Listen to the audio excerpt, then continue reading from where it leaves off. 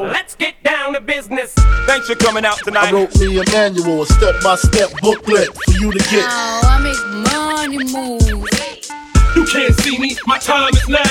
Hey guys, welcome back to another episode of the Massive Joe's Show, Fitness Times Business. I'm here in relatively sunny Birmingham, UK, out on a balcony here at the Crowne Plaza NEC over the Body Power weekend, sitting across from my good man, CEO of Redcon One, Aaron Singerman.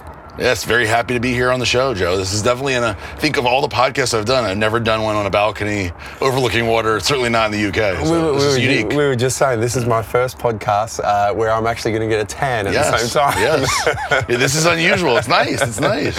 I'm going to try get a tan. Hopefully I don't get burnt here in the UK. Aaron, thank you for making the time on this. It's Saturday morning here in the UK, and we're shooting this before day 2 of the Body Power Expo. So I appreciate you taking the time to sit down with me and record this podcast. My pleasure. I'm excited for this podcast because I think you're a very unique guest with a lot of background in obviously business and fitness, and you've done a whole lot in the supplement side of the industry. So I'm excited to kind of break it down for the listeners and kind of give them as much value as possible. And I feel like we can really add a lot of value here on the business side of things more than anything. So I'm pumped. I'm excited. Yeah, me too. So first things first, fitness side of this podcast. Give us a little bit of a background into your background in fitness. How did where did the seed first get planted with your interest in fitness? Well, I actually got really interested in fitness and bodybuilding at a very young age. When I was 13, it's hard to pinpoint why. I mean, I always liked Arnold and Predator, and I watched Conan with my dad, and I wonder how much of that played a role in my interest at such a young age. But by the time I was 13, I was getting dropped off. Everybody would be dropped off on the bus at their house, and I would get dropped off at the French Riviera Spa, is the name of the gym, in Metairie, Louisiana, in a suburb of New Orleans. Sure. And so I would get dropped off every morning or every evening at around 3:30 after school, and I would go in there and work out. And so I started working out 5 days a week when I was 13. I didn't make a whole lot of progress, but in my head, my goal was to be a pro bodybuilder. I got Flex Magazine. I remember all the issues. I would read them back and front. I have had a very obsessive personality from the time that I was a teenager, where I was just like, I would get immersed in the things that I wanted to do to probably, an unhealthy level. And so I would read every magazine. I would ride my bike to Barnes & Noble. I would read every bodybuilding book, every diet book. I would read every magazine when I didn't have the money to buy them. So I would sit there for hours and hours and hours every day that I could and read these magazines and books. And so I was just really, really into it at a young age. And that kind of transitioned into doing bodybuilding competitions. I did my first show when I was 18 as a novice. I ended up doing about 6 or 7 shows as a young man, like early 18, 19, 20, 21. And I quickly found out that I did not have the genetics to be Mr. Olympia. So I loved Dorian Yates back then, and I always identified with the Blood and Guts books, because in his book he talked about not having great genetics, but having great work ethic. Yep. And I realized for me that that wasn't going to be me very early on, because I had other people that I trained with that were having much better results than me. Sure. And it was like, I remember when I was made a very bad decision. I don't recommend this to anybody out there, but when I was 17, I took steroids for the first time, and me and another kid took them together, and man, I was like, damn, this kid is like getting way better results than me. And I think that I realized very early on that this wasn't going to be my future. But I loved fitness and bodybuilding so much. I really loved the industry. I loved all the stuff. Like I said, I was really immersed in it. So I always wanted that to be something that I would do in some way or another. And I spent a lot of time as a personal trainer, working at supplement stores, trying to be involved one way or another. Unfortunately, around that same time that I tried steroids, I got very involved in drugs and recreational drugs. And it got worse and worse to the point where I was addicted to heroin, and spent a majority of my young adult life trying to get more drugs instead of trying to get educated or really anything. And so at one point in time, we we had been evacuated. I was a refugee from Hurricane Katrina, and I lost all my worldly possessions, and I moved to Houston with my family, and at that point in my life, I was at a real low where I had met a girl who was selling cocaine, and basically all day long I injected drugs, heroin and then cocaine, and life was really, really not going good. And one day we had this is a very fast version of the story, but I had my close friend who died at our house. He had a drug overdose, and when we were in the other room, he came back and the kid was dead. And unfortunately, I have been exposed to violence and death before in my life, but for whatever reason, it hit me very hard because he was my friend, and because he was like 1 minute he was there, and the next minute he was dead. And the girl and I got into a huge fight over her wanting me to move his body. And so this, like, all this stuff, the fact that my friend was dead, the fact that he, part of dying is unfortunately you relieve your bowels. So he smelled terrible. It was scary looking. She was screaming at me to move him, and it was like some kind of weird, like you hear like a breaking point or whatever, where it's like, what the fuck am I doing here? Why am I doing this? How is this my life? And how's this guy dead? It was just like a very crystallizing moment, and I basically looked at her. It like all hit me, and I ran out of there. Literally, I ran out of there, got in my car, drove back to my apartment, locked the door, and decided that I would change my life. Yep. And literally, I basically made a 180 turn in my entire life, and I changed everything that I was doing. And while I didn't like it, it certainly wasn't like, now I'm gonna be a success. Yep. I started heading in the right direction, and I stopped doing drugs.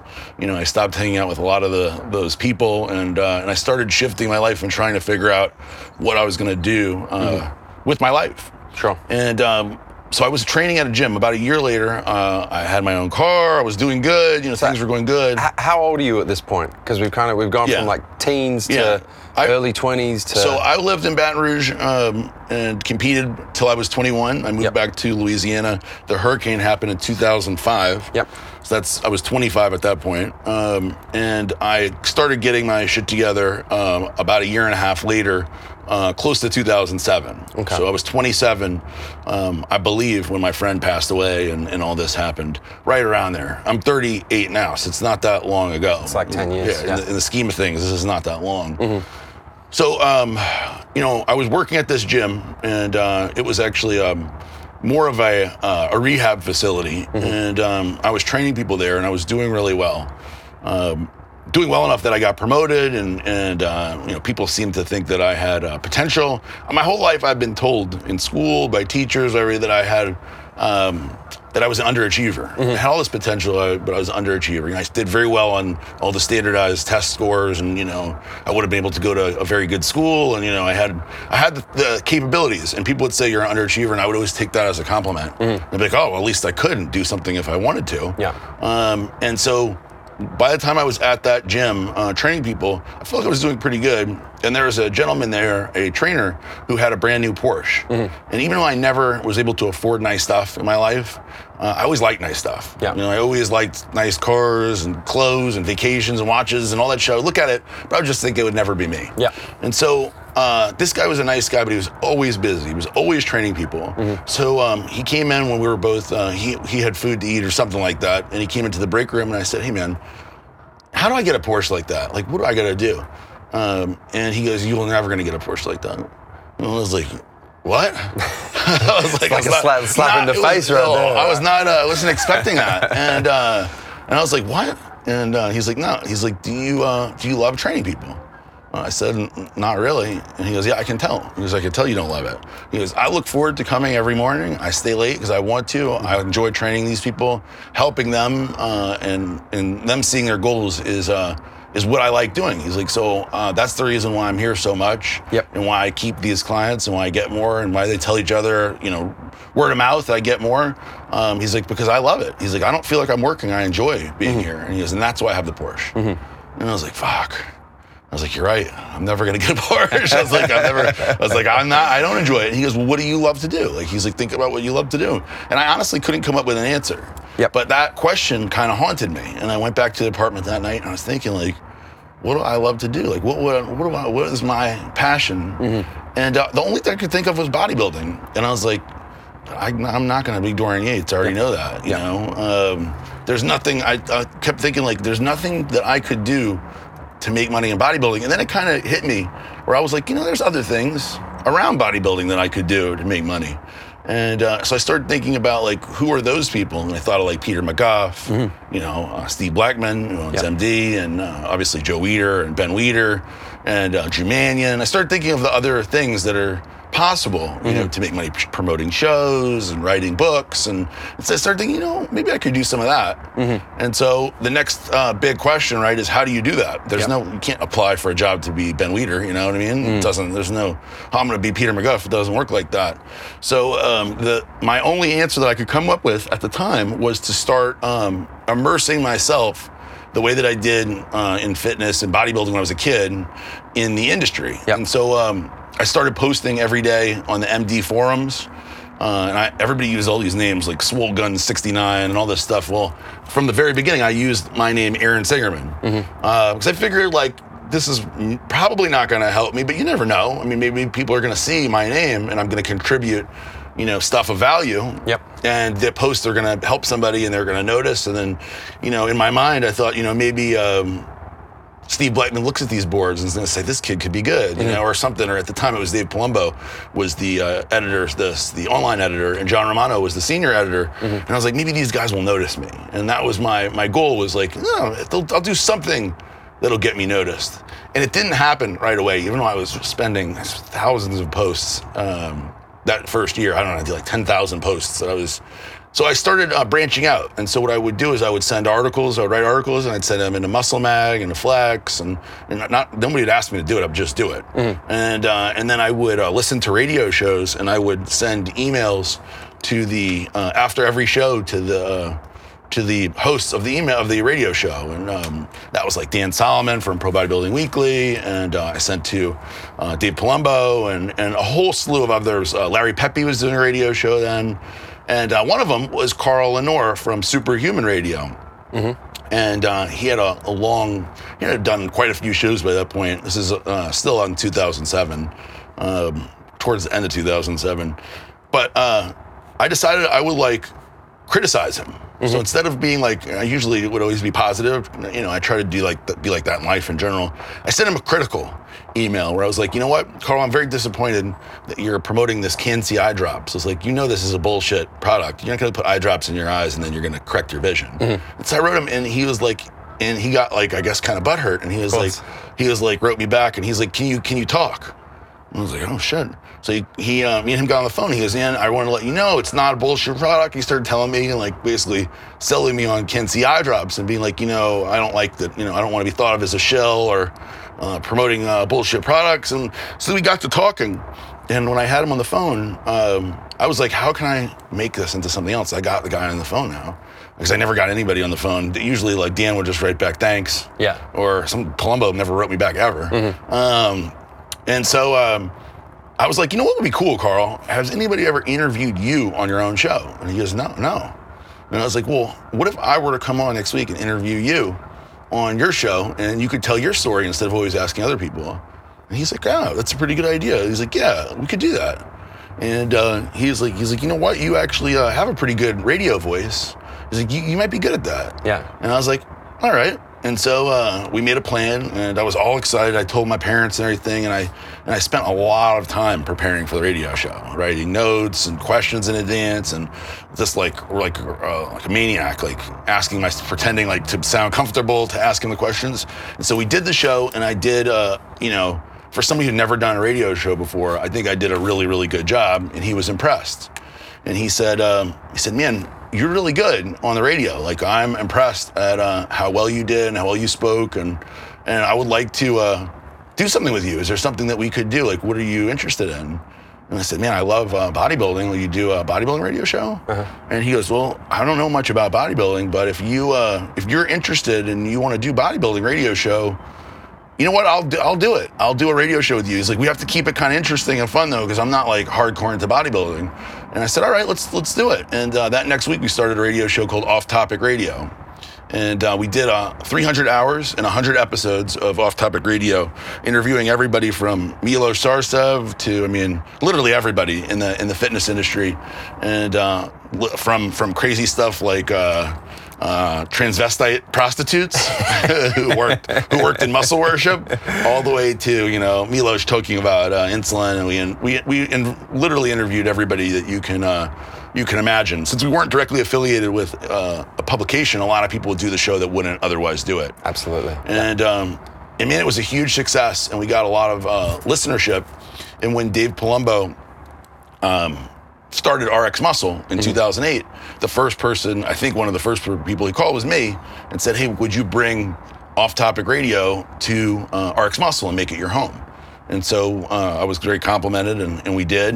And that began the relationship with Dave Palumbo, which eventually I ended up taking over for John Romano when he left. And so I was kind of like I guess you'd say like the number 2 guy at RX Muscle.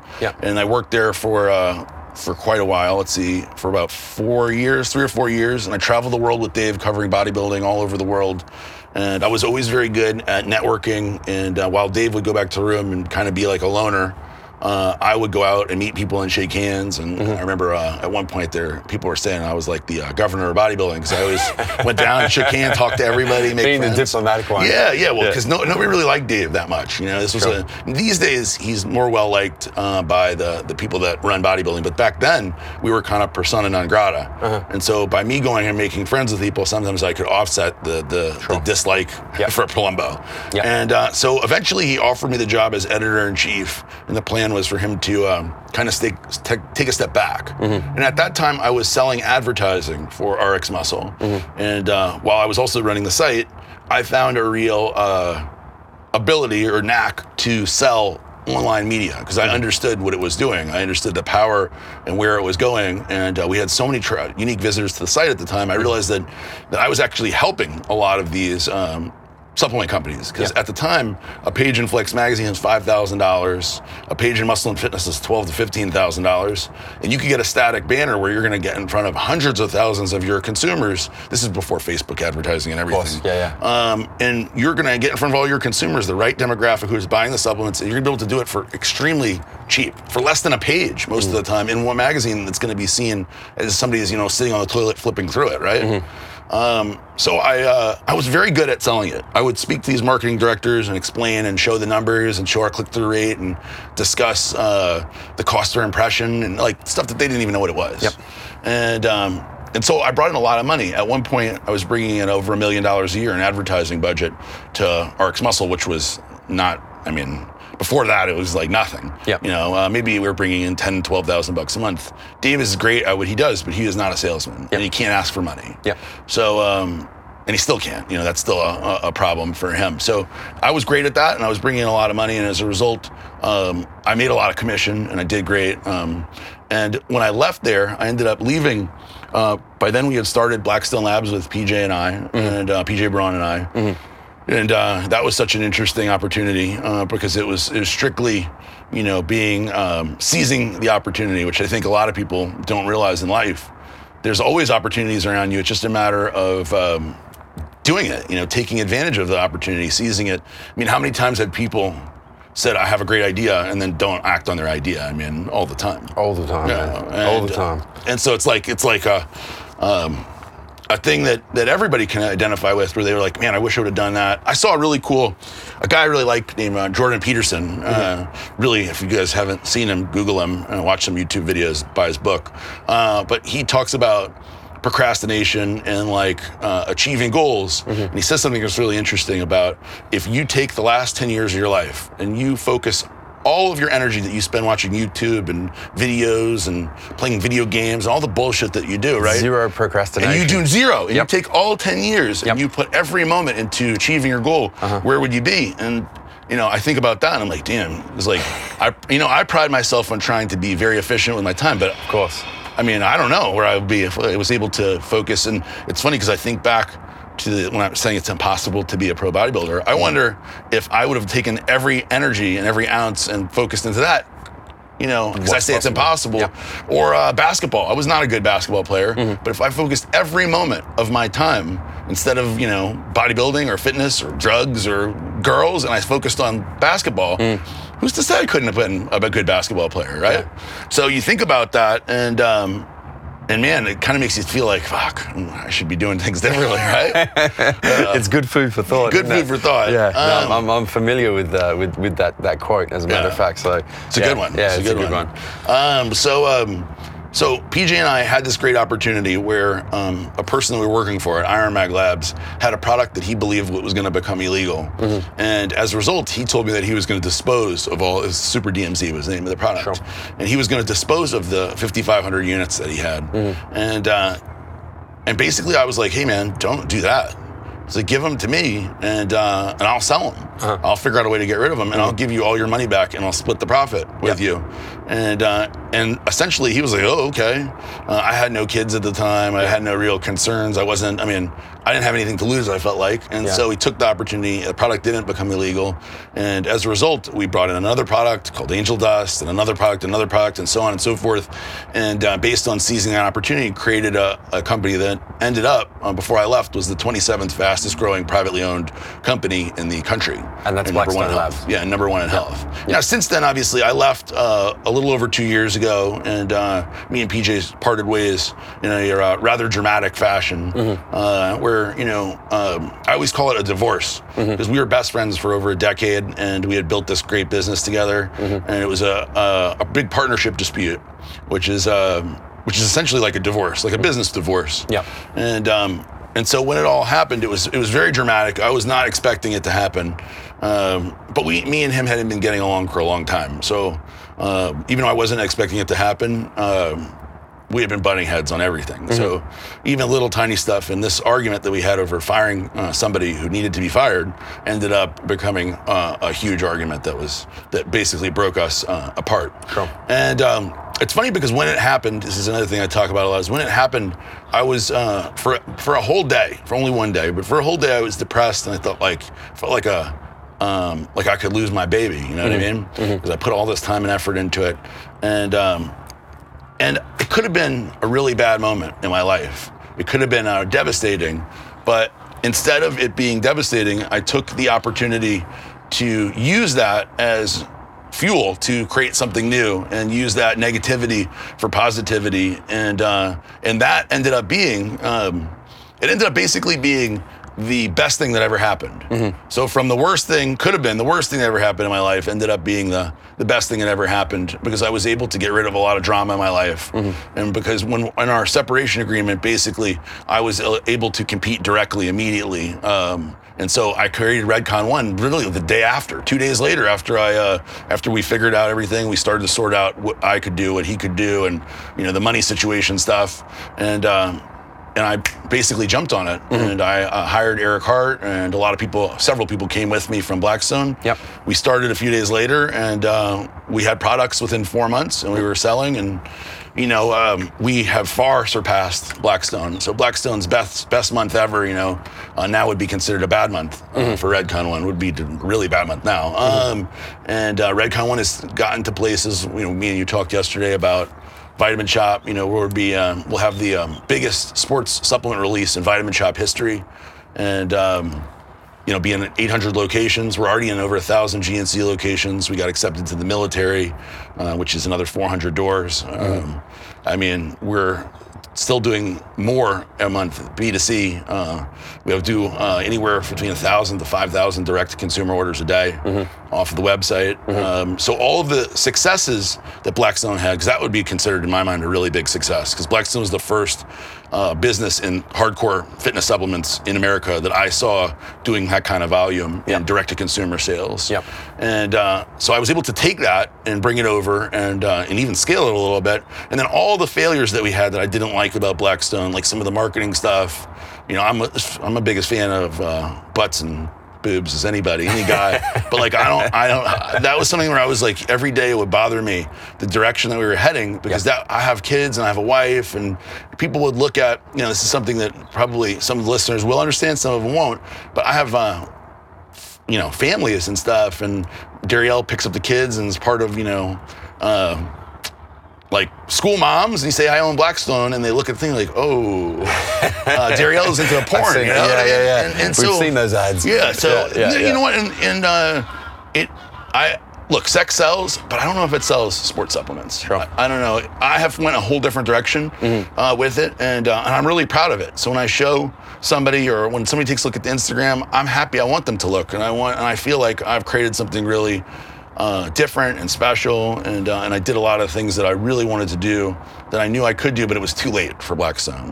So that's kind of where we are right now. It took you through a very fast journey. there you go. Yeah. No, that was fantastic, and you've done a fantastic job of explaining that. Obviously, we've known each other for a whole bunch of time, but the listeners, I'm sure that a whole bunch of listeners are like, wow, we just thought Aaron was, came out of nowhere and started this Redcon One supplement company, but it's really good hearing you kind of explain that so succinctly as well, because it's one of the quotes that I'm a big fan of was the late great Steve Jobs mentioned a quote in his Stanford commencement speech where he said, you can't join the dots of life looking forwards, you can only join them looking backwards.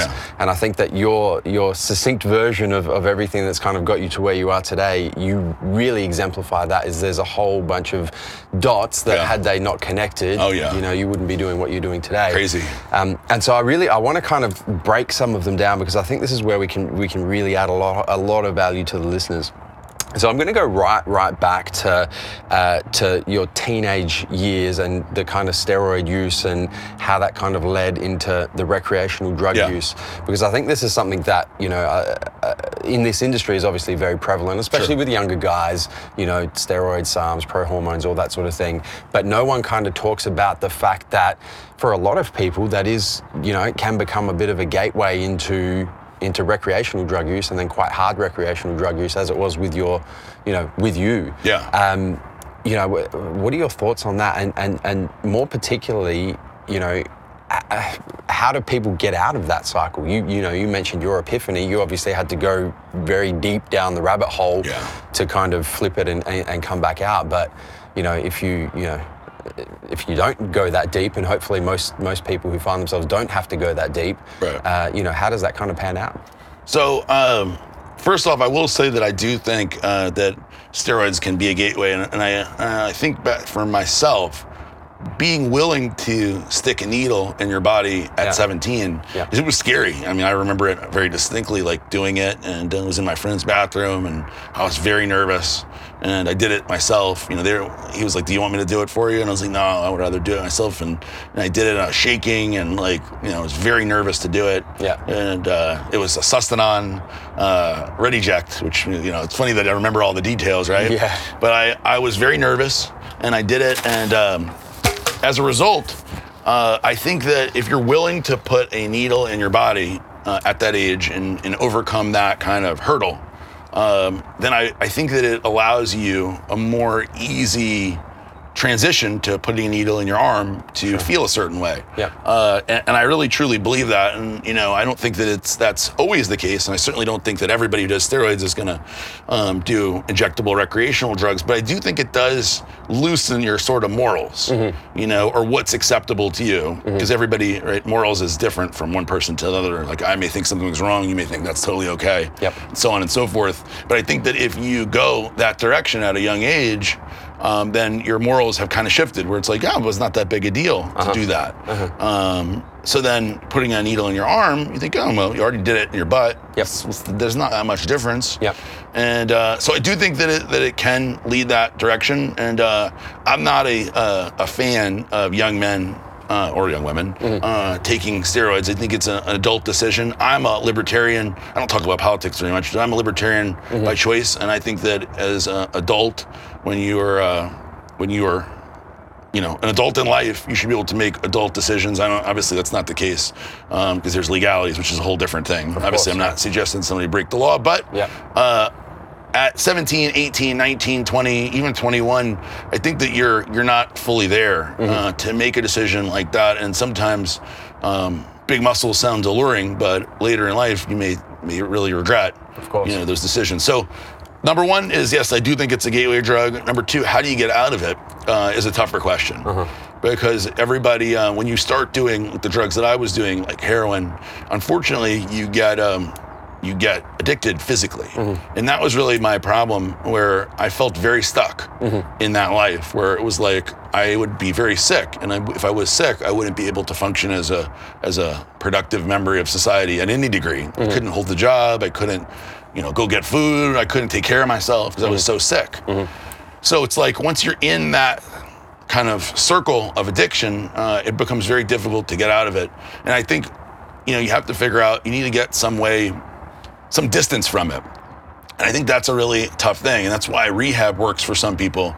It didn't work for me. I went to a few rehabs and it didn't work for me, but it does work for some people because it gives you distance from the addiction. So the farther that you have away from those times that you're doing that, the better. And that's why people ask me, hey, should I do a 28-day program? And I always say, no, it's not enough. If you really want to have a chance at getting away, you need to get as much distance from the last time you do drugs. So for me, I have absolutely there's no potential for me to even go back and do the drugs. Sure. Because I'm so far away from it, not just in distance and time that I've done it, but also where I am in my life, that it's not even like a possibility. My wife can't even, I tell these stories and my wife doesn't even believe it's reality. Like it's a different person. Yeah, she hears my mom saying things that happened when I was a kid. Yeah. And she's like, I can't even believe that that's reality, And I'm glad she can't. Yeah. She wouldn't have liked that, It's a Aaron. good thing, Trust me, right? She wouldn't have liked that, Aaron. Yeah. I think for people, the best thing to do is try to figure out how to, if you want to get away from it, figure out how to distance yourself from it for as long as you can, whether that's go on vacation and be sick for a week, or if you have the resources, go to a 90-day program, stay at your folks' house and tell them, don't give you any money. I mean, I don't know what the solution is for each individual, but my best suggestion, because the one thing that's good is people do AA meetings, NA meetings. I didn't do any of that stuff. Yep. Because for me, it just brought back, it was a negative thing where all these people talked about drugs, but sometimes being accountable to a group of people can help people also. So, my situation is so unique that I don't, to this day, I drink alcohol occasionally, socially. I would never suggest somebody who has a drug addiction in their past to drink alcohol. So it's I'm very careful with what I suggest because my case is a little different. Yeah. So my best suggestion, like I said, is get away from it as far as you can. Find a way to get away and have some time under your belt. Yeah. It's something that, I've done a whole bunch of content on performance-enhancing drugs because it is a big part of our industry, whether people like to admit that or not. One of my big concerns with it is, aside from the long-term health effects that we still really don't fully understand, right. Is the short-term psychological effects that I think a lot of people just completely sweep under the carpet. Is it's it goes back to what you're saying. If you're willing to put a needle in your body for a performance-enhancing drug, well, that's a gateway to injecting recreational drugs, but then you spoke a little bit about the physical dependence on recreational drugs, but I think also there's a whole lot of psychological dependence on performance-enhancing drugs as well that I've seen personally, people I know quite well in the industry who have kind of gone down that path and they become psychologically addicted to performance-enhancing drugs. Whether or not it's physical, it's a psychological addiction. Because you're especially in our industry, you wrap your self-worth around how your physique 100%. is, how you look. 100%. And I'm not immune to that either. I was looking at Eduardo had a video of me at the gym 2 years ago, flexing. Yeah. And I'm like, damn. I was like, look how big I was. You know what I mean? And that's everybody. And the more that you wrap your worth around how your physique looks, the more. I mean, imagine if your whole career is based on that, and then you see yourself looking like that, and you're like, damn, I don't look like that now. Of course, because a big component on how you look like that, whether, like you said, whether you want to admit it or not, is drugs. Yeah. And if you're taking a bunch and you go to taking none, you're going to have a very distinctly different look of your physique. 100%. And another part is that male hormones. Yep.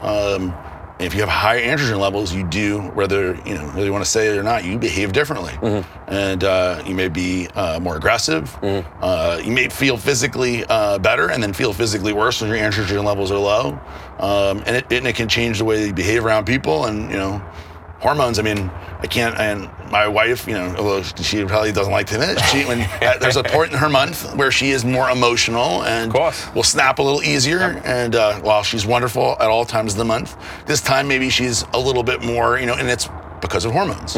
So of course, if you're a man taking a whole hell of a lot of exogenous hormones, you're going to have a different behavior too. Absolutely. Yeah. Flipping the switch real quick.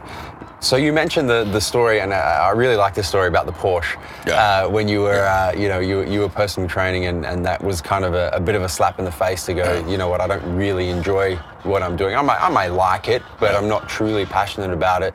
You know, I really love that story because this is something that I'm huge on from a business and I guess kind of life advice perspective is, you know, I see so many people who, you know, first of all, hate what they do and admit that they hate what they do, but they're kind of trapped for, you know, financial reasons or whatever the reason may be. And then you kind of have people who think that they're passionate about what they do, but they're not really. It's not true passion. They kind of like what they do for a living. And then you've got people that, you know, are insanely passionate about what they do on the other end of the spectrum. And so I wanted to kind of just delve a little bit deeper into this. I mean, obviously that was the realization for you, but for a lot of people, you know, they may have a similar type of situation where someone slaps them across the face and says, you're never going to have that nice thing that you want because you don't really enjoy what you're doing. But then taking that next step and saying, you know, coming to the realization and having consciousness that, okay, I need to make a change here. I need to actually go and pursue what it is that I am truly passionate about. How did that work in your mind? Well, for me, you know, I think I've always been pretty good at kind of like self-examination and then pivoting to what I think is the next best move. I'm not always right, but, you know, this guy saying that to me was enough. It caused me to do some self-examination. And like you said, there's a lot of people in various different stages of that. I mean, I hear all the time, you know, thank God it's Friday, right? Of course. They're so excited for the weekend, and then, oh, Monday's coming, Monday's sad, right? I love Mondays. Monday's my favorite day. Of course. Because it's our busiest day, and there's so much to do. We have meetings, and we're planning the week, and we're figuring out how to you know, win that week and crush the month and new opportunities. Yeah, I just love it. I love it. And of course, Sunday for me is family day, which is also great. But when family day is over, man, I'm looking forward to Monday. And when I see people say that, I'm like, damn, it sucks, man. Yeah, that sucks. And like people at my office, like the way to get more money, right? Or the way to get promoted, or we do a performance bonus for some of the different teams, right? Yeah. The way to get more, I always tell people, is to do more than what's required. So, you know, people get paid their rate for the job, but then I reward people that go over and above, and I always do, and I think that's important to do. And some people hear that, and you can tell they're like more? I'm already doing, you know what I mean? Like, why should I have to go over and above? Why? And that's like, unfortunately, those are the people that are either doing something they don't love or somebody that's never going to succeed. So this is definitely not me. I wish I could say this was me as a younger man, but if I were to go back and start over and do things again, I would make sure that I was kicking ass and being the best at anything that I did. So whether I was personal training, it doesn't matter if I didn't love it. I would focus, this is something that I'm sure everybody asks, I would figure out what the thing that I love is, and then I would put everything I had into each thing that I did, and I guarantee that will bring success and put you closer to where you want to be. So if I'm working at McDonald's, I'm sweeping the shit out of that floor. I am going to be the best at McDonald's, and I know that will get me to the next thing and the next thing and the next thing. As long as you're the best and you do more than is required, I think it's always going to lead to success. In terms of finding what you love to do, that's a harder thing. For me, it was difficult, but I had at least one thing. I remember talking to my mom. So my mom, when my dad passed away, my mom really doesn't do a whole lot. You know, she is basically retired, but she has a lot of free time. And so I was talking to her about getting a job, like what she could do. And she's like, well, I'm 65. I don't know. There's nothing for me to really do, you know. And I said, well, what do you love? And she loves birds. She's like a bird lady. She loves so many birds. I'm not into the birds, but she's so into these freaking birds. Each to their own. Yeah, each to their own. Yeah. And she's like, but there's no way to make money on birds. And I was like, that's bullshit, Mom. Of course there's money to make money on birds. How much money do you spend on birds? A lot of money. I was like, okay, well, now you start thinking about what do you spend money on birds and how can you be part of that? How can you solve that problem for other bird ladies, right? So everybody's got something. It's just, it may not be easy to see what it is or how you're going to get there. You know, somebody like a good example is Quentin Tarantino loved movies, worked at a movie store. He loved movies. And I'm sure when he was working at Major Video or whatever, Blockbuster, he's probably like, man, how the hell am I going to ever make movies, but he started writing scripts and he started focusing. So he was there trying to figure out how to make a movie, and lo and behold, all that energy, now he's Quentin Tarantino, the famous movie guy, right? The director, writer. So, there's certainly ways to figure it out. It just may not be easy. It's not going to be easy. Yeah. Let's say, and I think this, a lot of people listening, this is going to be something that's going to add the most value to them, is let's say that, you're doing something that you like, you enjoy, but it's not what you're passionate about, but you know what it is that you are passionate about, but you've got financial responsibilities, you've got family responsibilities, you've got all of these responsibilities that are kind of, forcing you to continue down the path that you may like, but you're not truly passionate about. What do you do in that situation? Well, you have to use your free time, like we talked about Jordan Peterson, instead of watching TV, instead of spending time doing nonsense or whatever, you need to focus that extra time on pursuing your passion. Like when I talked about earlier about all the emails that I was sending and all the posts that I was doing on the boards and listening to radio shows and writing articles, I still had to pay the bills. Of course. So I still was a trainer over there at the Wellness Center. I wasn't able to just say, I quit, now I'm going to pursue my passion, because that doesn't pay the bills, right? Correct. So I continued training people until a point where the Carl and I's radio show made enough money that I was able to stop. And I got to tell you, it was not an easy life. I was not rich by any means. I was literally like eating peanut butter and jelly and protein powder and but I was able to have enough money, and fortunately for me, I didn't have that many responsibilities. I didn't have kids or a wife or anything at that time, that I was able to, within a year, kind of transition away. Yep. But man, I spent every ounce of free time. I didn't go on dates. I didn't meet girls. I didn't go out to bars. I didn't do any of that stuff. Yeah. I wrote blog posts and wrote articles for no money. And that's what I focused on. So all that energy, and it took me a year, but it may take many years. And that's the sucky part. It may take 2 months, but more than likely it's a long process.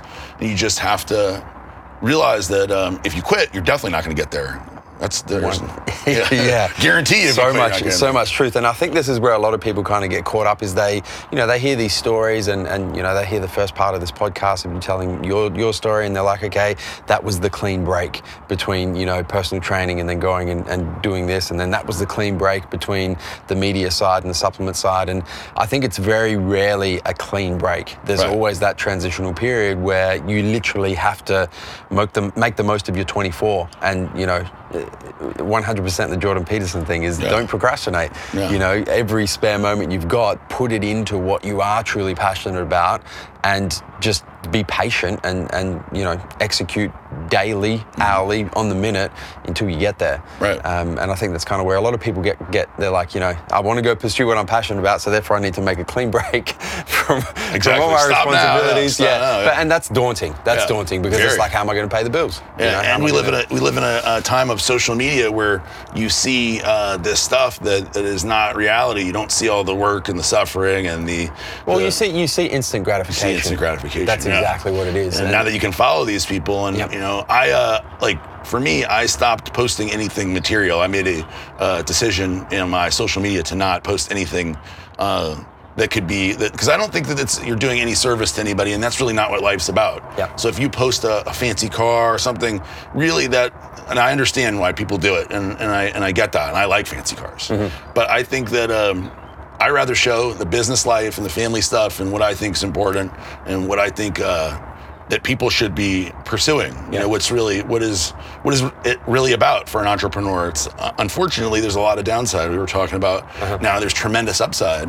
Pursuing your passion and making money off it is the ultimate thing. Is I love going to work. I love what I do. And I feel very lucky to be doing it. But there's also tremendous stress and there's a lot of downside to it. So I try to show everything as much as I can along the way. Be as transparent as possible. Yeah, be as transparent as possible. One of the big things that I really picked up on was when you mentioned, you made that kind of, you were in that transitional period from the personal training to, getting on the forums and posting, and you mentioned you did like 10,000 posts before it got anywhere. And I think this is tying in, it's a good segue actually, because tying into the instant gratification social media world that we live in, people, let's say, for example, let's take that as an example, might do 10 posts or 100 posts and it doesn't get them anywhere, so they give up. Right.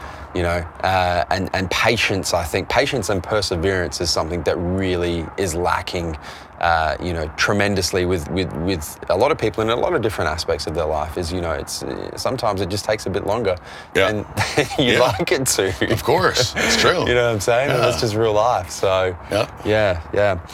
I want to move into now. You mentioned the coming into the bodybuilding forums, and then, you know, the work that you did with the radio show, and then kind of getting into the media side of the industry, because I find that quite interesting as, you know, your kind of, I guess, entrance into the business side of the health and fitness industry.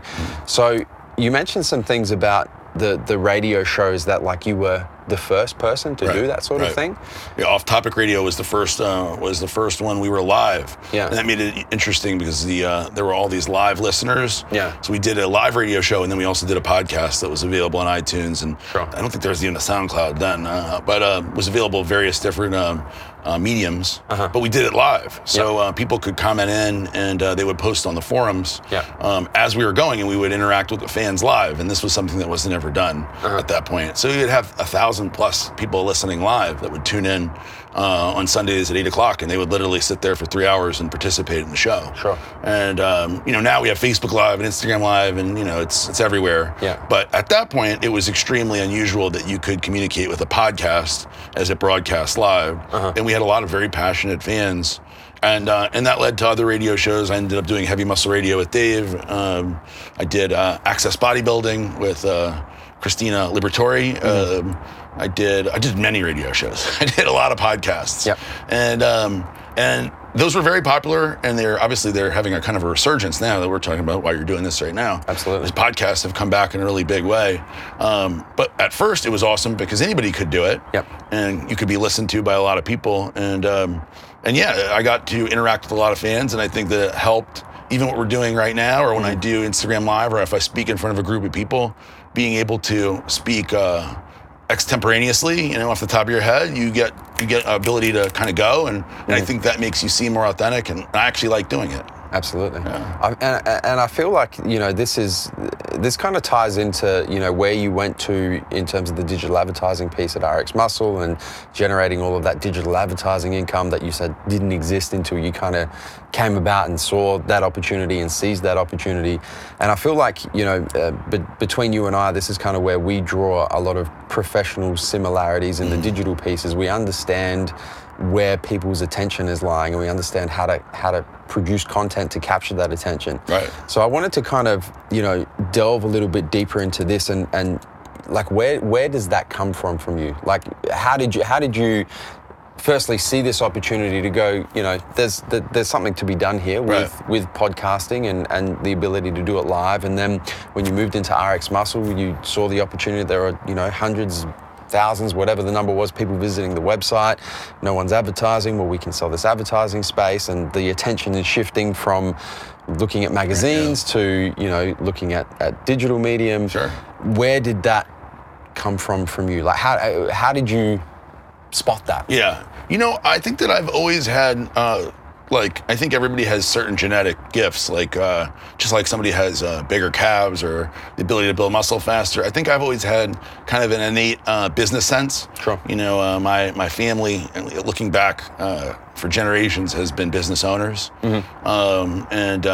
My dad in that generation wasn't as successful for one reason or another, but in the past have come from a long line of business people that own their own business, that were varying levels of success, but they all were like business. Yep. And I think that I have some of that. So I have spotted opportunities in business well. And so the RX Muscle was my first real example of spotting opportunity and then capitalizing on it and making a lot of money. Most of it for Dave Palumbo, but, you know, for RX Muscle. But I spotted it, and I did okay too. I got 10% of the money that I brought in. So I felt pretty good about that, because it ended up being good. For me, that was the most money I had made before. And so that kind of like, I kind of discovered that internet, I guess, the ability to generate interest online through the RX Muscle thing, because not just were we doing the digital advertising, but I was in front of people, you know, traveling the world doing YouTube videos. We actually were this was a mistake, but Dave wanted to host all of the videos on the site, on the server. So we never did YouTube. Like, we could have been extremely early adopters to YouTube. We could have been, and Dave is now doing good on YouTube because he switched over, but we had thousands and thousands and thousands of videos that were not put on YouTube because he wanted to host it on the site to keep that traffic. Where now we know that was probably a mistake. But as a result, people were seeing me all the time. The radio show was garnering attention, and people, when I go to shows, would know me. And I thought, man, that's a valuable thing because even if they're not like, I'm not a bodybuilder, they're not maybe a fan of me, or maybe they are a little bit, but it wasn't like I was a pro bodybuilder having fans, but I got some respect and I got some notoriety. And so when we created Blackstone Labs, the first thing I thought was that with that type of product, which was Pro Hormones originally, there was nobody, and I mean nobody in the world, standing in front of these things saying, hey, this is me, this is mine. And I think that a lot of me and PJ's initial success was just the willingness to get in front of it and represent the brand. Because these were things that were, thought of as underground, right? Or like, there just was nobody representing these products. And realistically, we didn't do anything different than anybody else. The raw ingredients are all basically the same as they should be. But because we stood in front of it and we talked about it and we did videos and we did product videos and education on the things, and nobody else was doing it, especially with those products. And really, honestly, not too many people were doing it at all, which is kind of like when you came in to do it. Correct. There was nobody standing in front of them saying, hey, we're doing a product review on this product, and go through all the science and the ingredients and the taste, and it just didn't happen.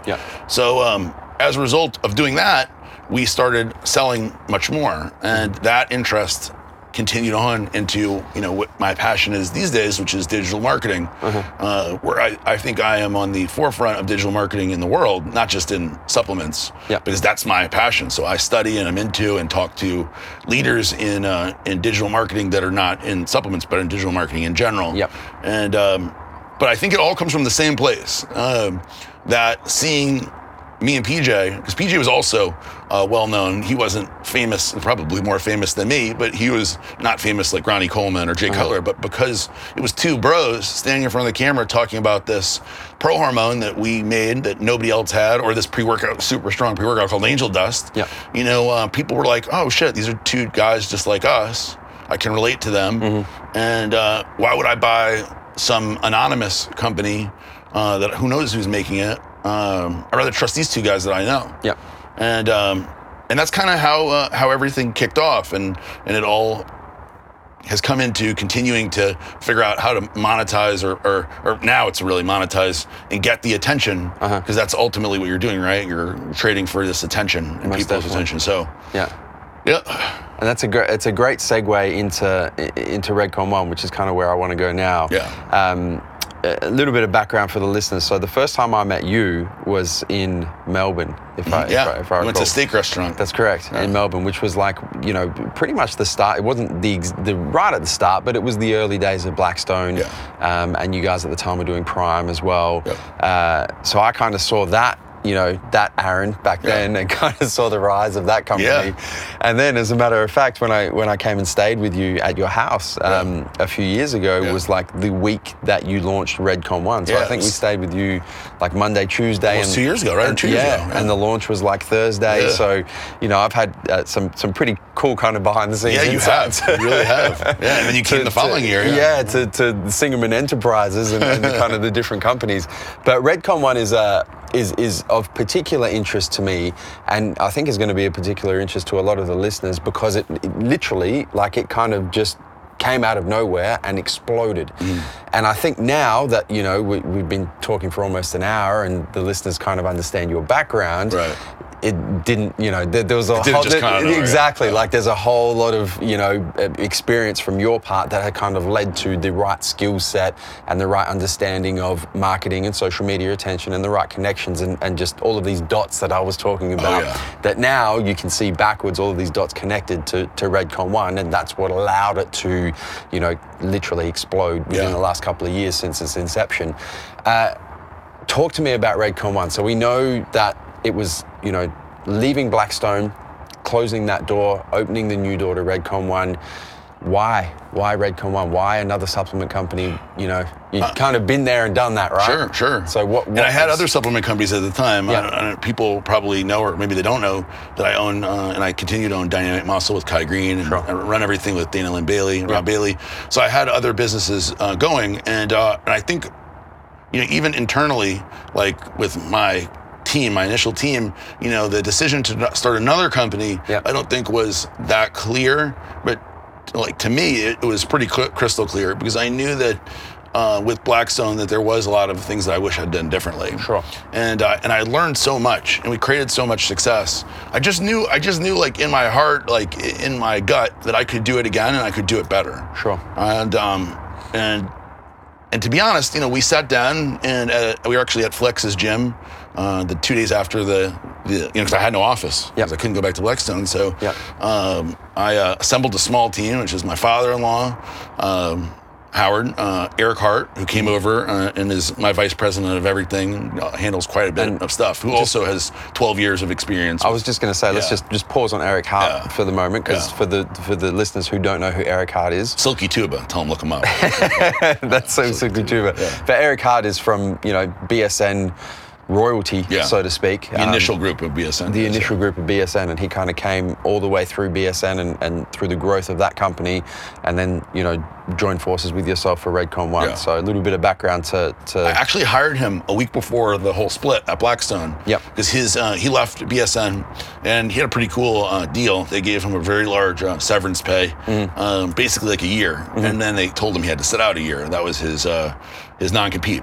So he basically worked out with Flex and like hung out with Flex every day. He was like all day long workout partner for a year. And as soon as the year ended, we had been talking about Blackstone. He was really like, he thought it looked like fun, basically. He was like, man, because Glambia at the end, once they bought BSN, the fun factor kind of died over there, from what he told me anyway. And so I took him on at Blackstone. He decided, like, I'll do it. He came in on as director of international sales for the guy that I fired that ended up creating the whole big fight with me and PJ. And so he was there for that final week, and I'm sure he's told me since then, he was like, what did I get myself into? Because you can imagine, if anybody knows TJ, he's like even on happy days, he's kind of a loud personality, you know. So passionate guy. Yeah, passionate guy. That's a good way to say it. You know, he walked into this like very explosive environment where I'm sure he was like, holy shit, you know, this is a bad decision.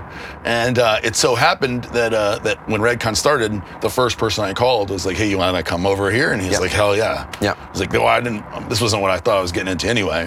So he was one of the first people I called, and so he was like, yes, and we had that meeting where we were at Flex's gym. He still does have an office upstairs, and we sat around the table and we started to kind of like plan out what it was going to be. And so I had always, one of the things that I always believed, and it's something I still talk about when you talk about branding and marketing, starting a company, is there's a few things that you always want to keep in mind, you know, ideally. Not these are not all possible, but you want to have a name that's short, that's memorable, hopefully, easy to spell, hopefully. Be able to get the domain name of that, right?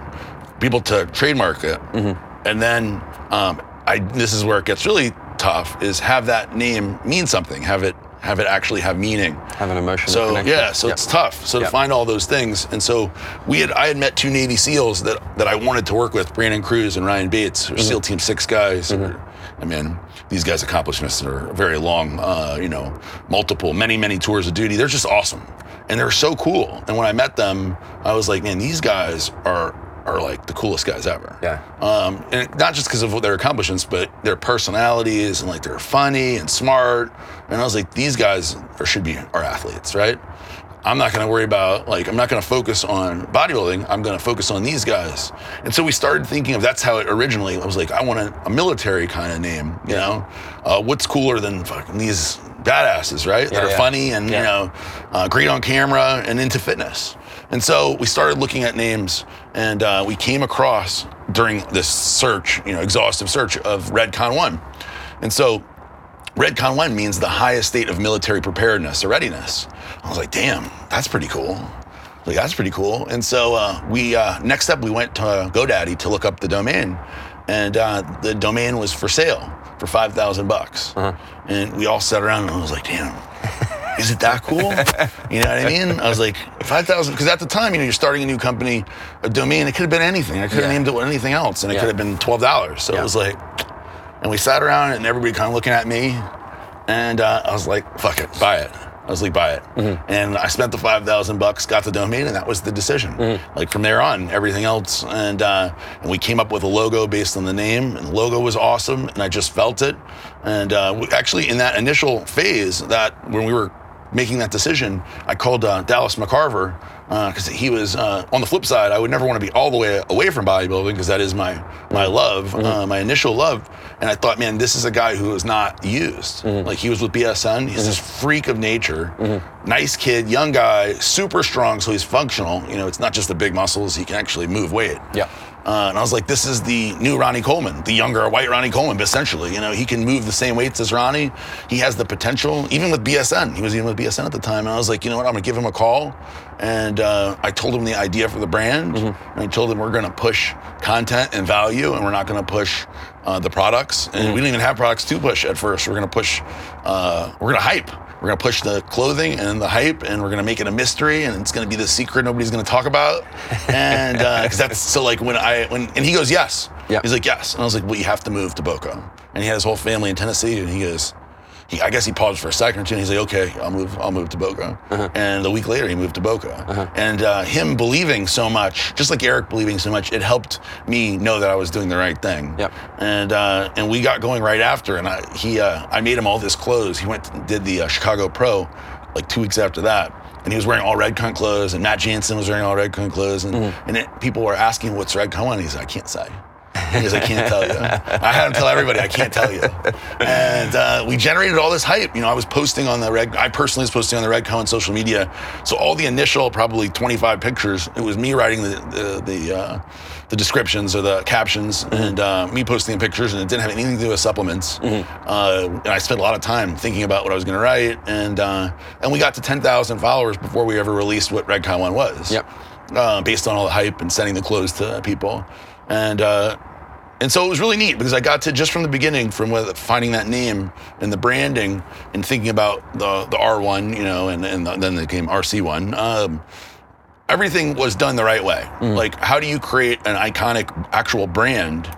All those things that I knew should be done, I was able to actually do. And there's a long list of other things that we did. But if you think of, I always think of, like, Rolex, you think of the crown, right? Apple, you think of the apple. IBM, you think of the eye. I wanted to create something that in our supplement world, our fitness world, that was iconic like that. And all of those companies have some similarities. So I try to copy the greats, you know, stand on the shoulders of giants, right? Of course. And there's some people that did some incredible branding packages that became these iconic companies. And we don't really have, in our industry, we don't have brands that have done real branding, where they have a story, they have ideals, they have a message that goes with the company, and they have consistent branding across everything that they do. And you know, you talked about interviewing the ghost guys. Like, those are guys who are really doing it right, that have thought this through, that obviously it wasn't just thrown up there. And very rarely in our industry is there anything like that. Because the big successes, like, if you look at, like, what's a big success? Like Jack 3D. That was because it was a hardcore stimulant product. You're like, what does Jack 3D stand for? Who the fuck knows? It means nothing. No one can spell it. No one can spell it, right? But any of them, even like BSN, they didn't mean anything. It just had the red cool bottles. It had Ronnie. So I tried to stick to that, and as a result, you know, I think that Redcon 1 is the fastest growing sports supplement company in the history of the world. The revenue numbers that we're doing and the penetration in terms of the world and where we're getting, I don't think has ever been done before, as far as I know. So, you know, it's obviously working, and I think that we're just in the beginning phases still of where this thing is going to go. Absolutely. And you're learning from all the lessons, you know, from everything you've done in life up until this point. And I think that's the really, you know, the coolest thing is unpacking this in this podcast is, you know, seeing where all of this comes from, you know, where does the digital marketing come from? Where does the branding come from? And you can kind of see, like, you know, the journey of Aaron Singerman, you know, has led to this point, which is... One thing I want to say, Joe, because it's important to mention, is that because we talked about Eric Hart, but I have a fantastic team. Of course. And, I have 40 people in the office now, full-time people. And that's something that I've been probably got to be one of my biggest successes is finding really good people that are passionate about what they do, that love being there. At Blackstone, one of the things that I liked the least about being there and being the CEO of the company was that I felt like I was the only one who really cared, like put everything into it. People left very early. They didn't want to come in on the weekends. Like nobody really, it was like at 4:30, I would look around and there'd be almost nobody there. And then like when I would want to come in or if I wanted to do a meeting on a Saturday, people would throw a fit. Yeah. Like there was just, it was just a very different feeling. Even in the office, you would walk around and it seemed like people were just like not that happy, and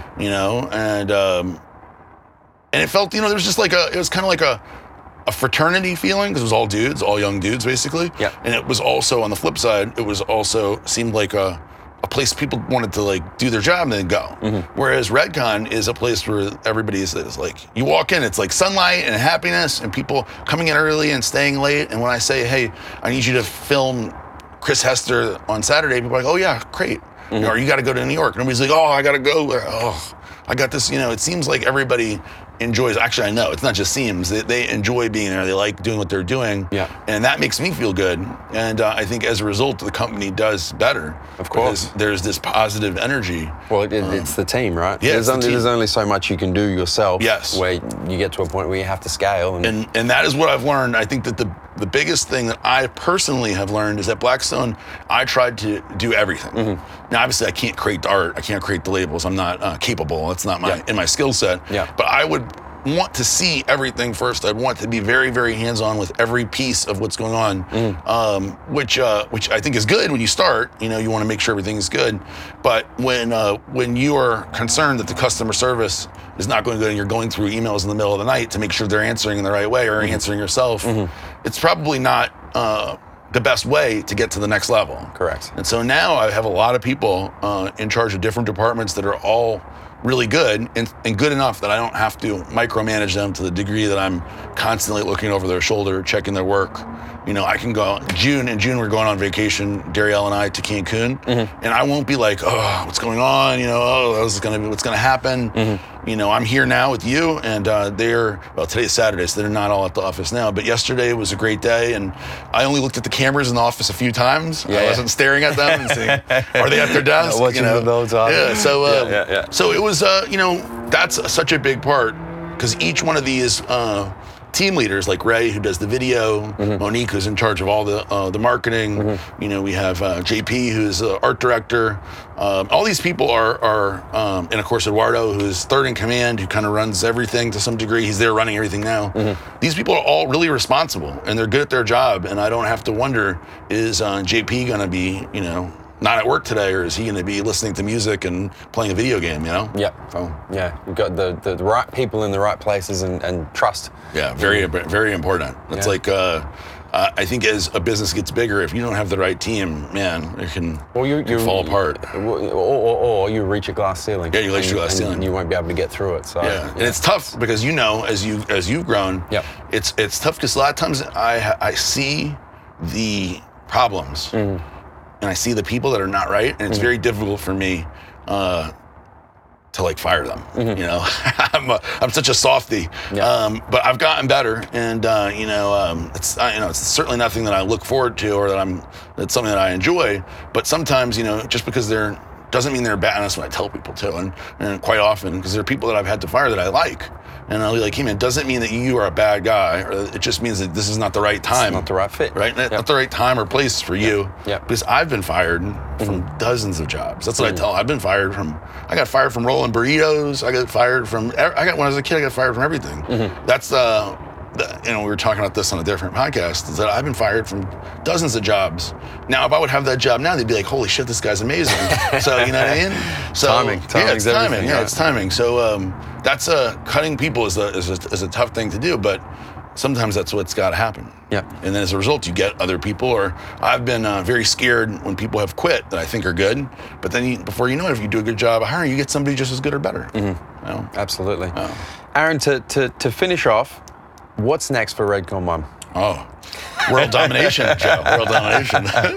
Loaded question. No, loaded I- question. But what's the, you when you started the company, obviously you had a vision and Right. you saw where you wanted it to go, and we're here almost 3 years later. 2 years later. 2 years later. Yeah, not that long. And you're at a certain level now. So, what does the vision look like now? What's the next step? So I always said in my head, right, when I started Red Cohen, I probably didn't vocalize it to you either time that you were there, but my goal really has always been to be the biggest sports supplement company in the world. So when they think, now you may think of like an Optimum, or depending on, I don't know, probably Optimum, right? Glambia in general, Yep. or Muscle Tech, which is much bigger. I don't know if it's big in Australia, but other countries it's crazy big still. The whole Iovate company, Yep. Like that's where I envision myself. That's where I would like to be, and I have goals. The one goal, I focus a lot on numbers, which I guess that's just me. I'm just a numbers guy. $100 million in revenue for a year has always been a number that I've always wanted to hit. So that's definitely a big goal that I focus on a lot. And how do we get there? And are we tracking in the right direction to hit that? Yep. But the ultimate goal is to be the biggest supplement company in the world, and I try to base all my decisions based on where I want to go, which is a big, like, if I look back, I've made a lot of mistakes focusing on like what's good for right now, how to make more money today or whatever, and not thinking about like long-term goals and stuff like legacy or how you want people to think of you or where you want to be eventually, because your actions are going to be for me anyway, are going to be very different based on, am I thinking about how I'm going to make more money today or how I'm going to, end up, where am I going to end up? And now that I have 3 young sons, it's like I think a lot about like how I want them to think of me and how I want, because that is the number one importance for me, is like that is number one. How I want to end is more important than how I'm going to get the next month. Sure. And I understand that for a lot of people it's tough to do because you're thinking about paying the bills, right? Or surviving. And I've fortunately gotten to a place where I'm not focused on that. I'm focused more on where I'm going.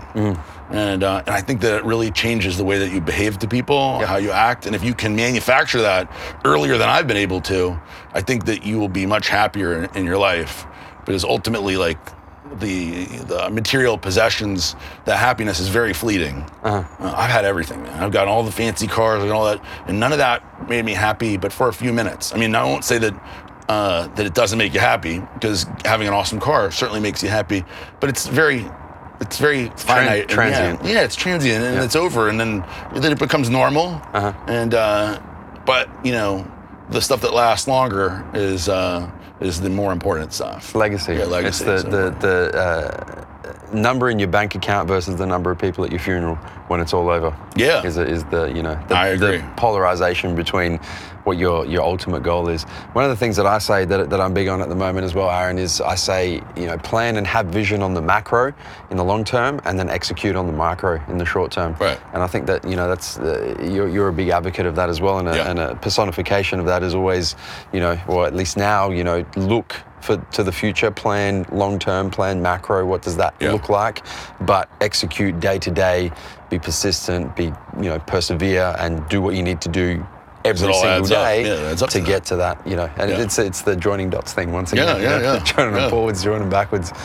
Aaron, thank you so much, man. You're welcome. This was fun. It's been a great chat. I think we've covered a whole bunch of content that I wasn't expecting to cover, but good. But it's good. I actually look forward to listening to this one back, because there's a bunch of stuff in there that I'm quite excited that we got to speak about. So awesome. Not just supplements, but a whole lot of other things that I think people are going to take a whole lot of value from. So that's awesome. I'm excited to hear what people think, and I'm glad we had a chance to do it. This kind of stuff, the business stuff, is really what I am personally more interested in now, Likewise. So this is really cool, and if I can help, if anybody got any value and got any help out of this, that's really what it's all about. And I think my story, basically, I hope my story conveys the fact that wherever you are in life, it's not too late to really achieve probably more than you think is possible. Because when I think about my life and I where I'm at and what I'm doing, I definitely, when I was 27 in 2007, I certainly would not have predicted any of this stuff. I couldn't have said that I would be doing this, or, you know, I walk into an office of 40 people that are looking at me as the boss, and have 3 beautiful kids that love me and a wife, and, you know, I would never have said that this was going to happen. So it just shows that that even though you may not think that it's possible, that anything truly is possible if you, like you said, one step at a time, focus on moving in the right direction and don't ever stop. Plan on the macro, there execute you on the go. micro. There it is. There it is. Yeah, there it Aaron, is. thank you, man. You're welcome. Of I course. appreciate it. Of course. We've got an expo to get to. Yeah, I know. Let's do it. Thank you. Thank you for listening to this episode of The Massive Joe Show. Make sure you subscribe on your favorite podcasting platform, whether it be SoundCloud, iTunes, YouTube, Podbean, Stitcher, or TuneIn. And if you enjoyed listening to this episode of The Massive Joe Show, ensure that you give us a 5-star rating on your favorite podcasting platform. Until next time, we're coming to you from MassiveJoes.com.